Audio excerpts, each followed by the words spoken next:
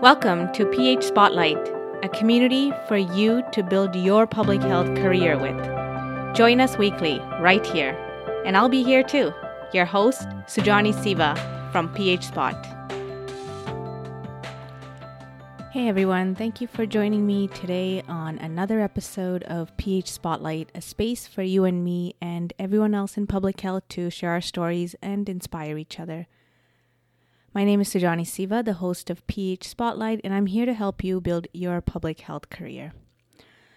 So over the past few years of recording this podcast, I've had the privilege of interviewing public health professionals from all around the world.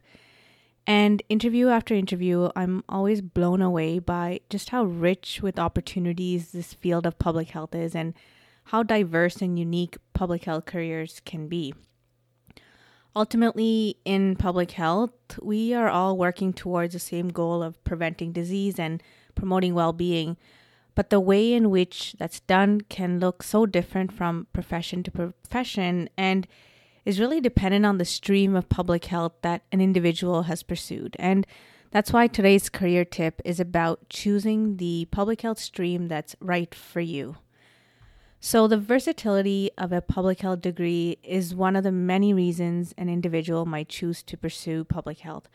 Whether you complete a bachelor's, a master's, or a doctoral degree in public health, you'll be able to forge a career path that interests you, challenges you, and allows you to meaningfully have an impact on the health and well-being of others.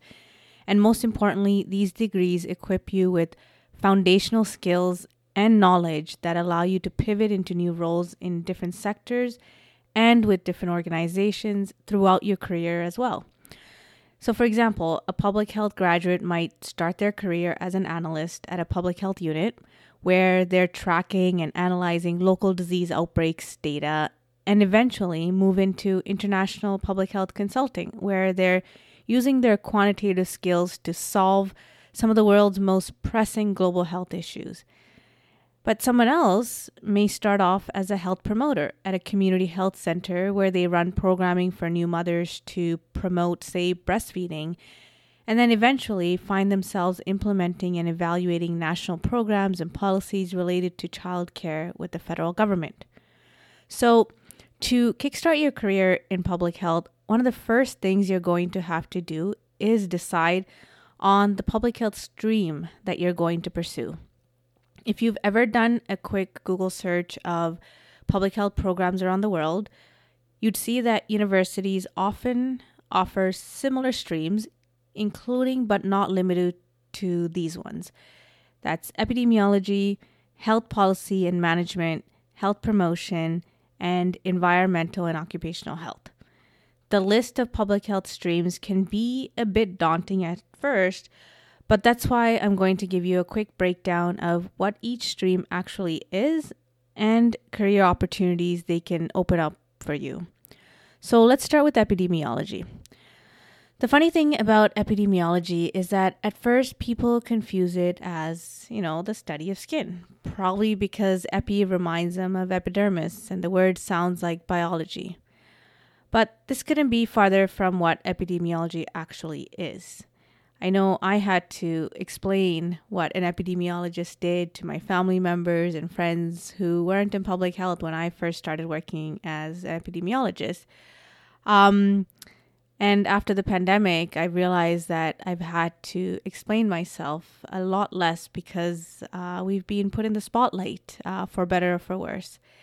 And so, going back to this stream of public health, epidemiology can definitely include elements of biology and medicine, but it also takes into consideration things like sociology, math, and ecology in order to understand how and why disease, death, and disability occur in a population. Epidemiology is about asking things like, what is the source of a disease? How many people are exposed to a disease and have it? Where is the disease occurring, and how does the disease spread? Ultimately, by answering these questions in an evidence-based way, epidemiologists can help decision makers stop or slow the spread of disease.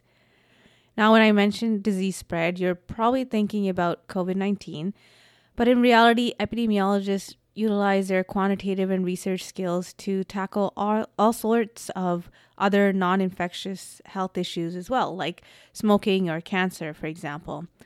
And so that's why you'll see those who've specialized in epidemiology working as epidemiologists or even researchers in hospital settings, the government, research institutes, and even pharmaceutical companies.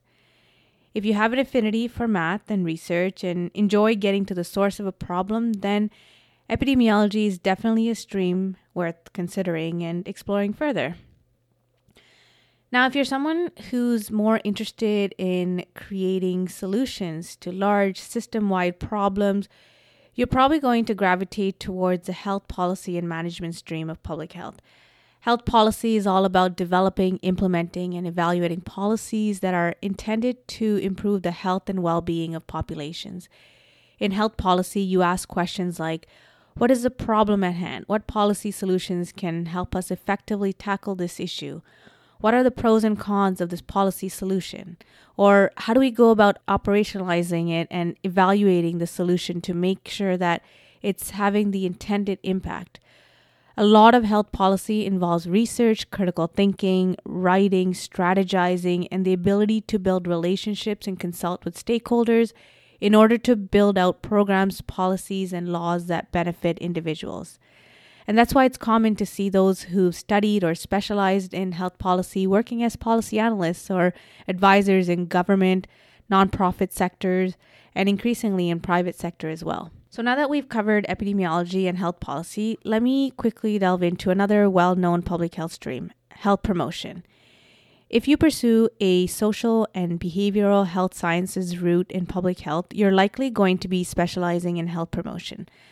Health promotion is exactly what it sounds like. It's about developing strategies and programs that help people and communities take control over their health. In order to help you develop these strategies, a health promotion program or specialization will provide you with the language and skills necessary to identify and address the social determinants of health, such as income, education, social settings, and healthcare.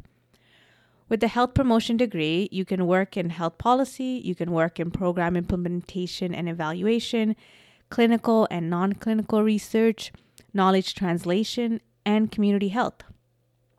It's a stream with several career options across several sectors because it provides you with training in a range of areas from quantitative and qualitative research to program implementation and policy evaluation. And lastly, we're going to touch on environmental and occupational health. This is definitely another well-known niche of public health that typically involves assessing workplaces or natural and built environments for hazards that can cause injury or disease to people.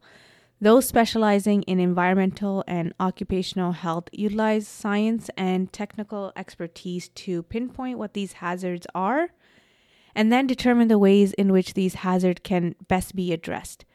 And so with this skill, graduates go on to become public health inspectors, environmental health specialists, researchers, even program managers, and even policy specialists. And so if you're interested in creating healthier, safer spaces for people to live and work in, then you should definitely consider this stream. So I hope this short and information-packed recap of public health streams has sparked your interest and encouraged you to look more deeply into specific areas of public health. If it has, then I encourage you to visit phspot.org to read more articles and even listen to different podcast episodes about specific careers as they relate to these streams. On the podcast, you get to hear firsthand about the day-to-day workings of these streams from professionals who are currently in these roles.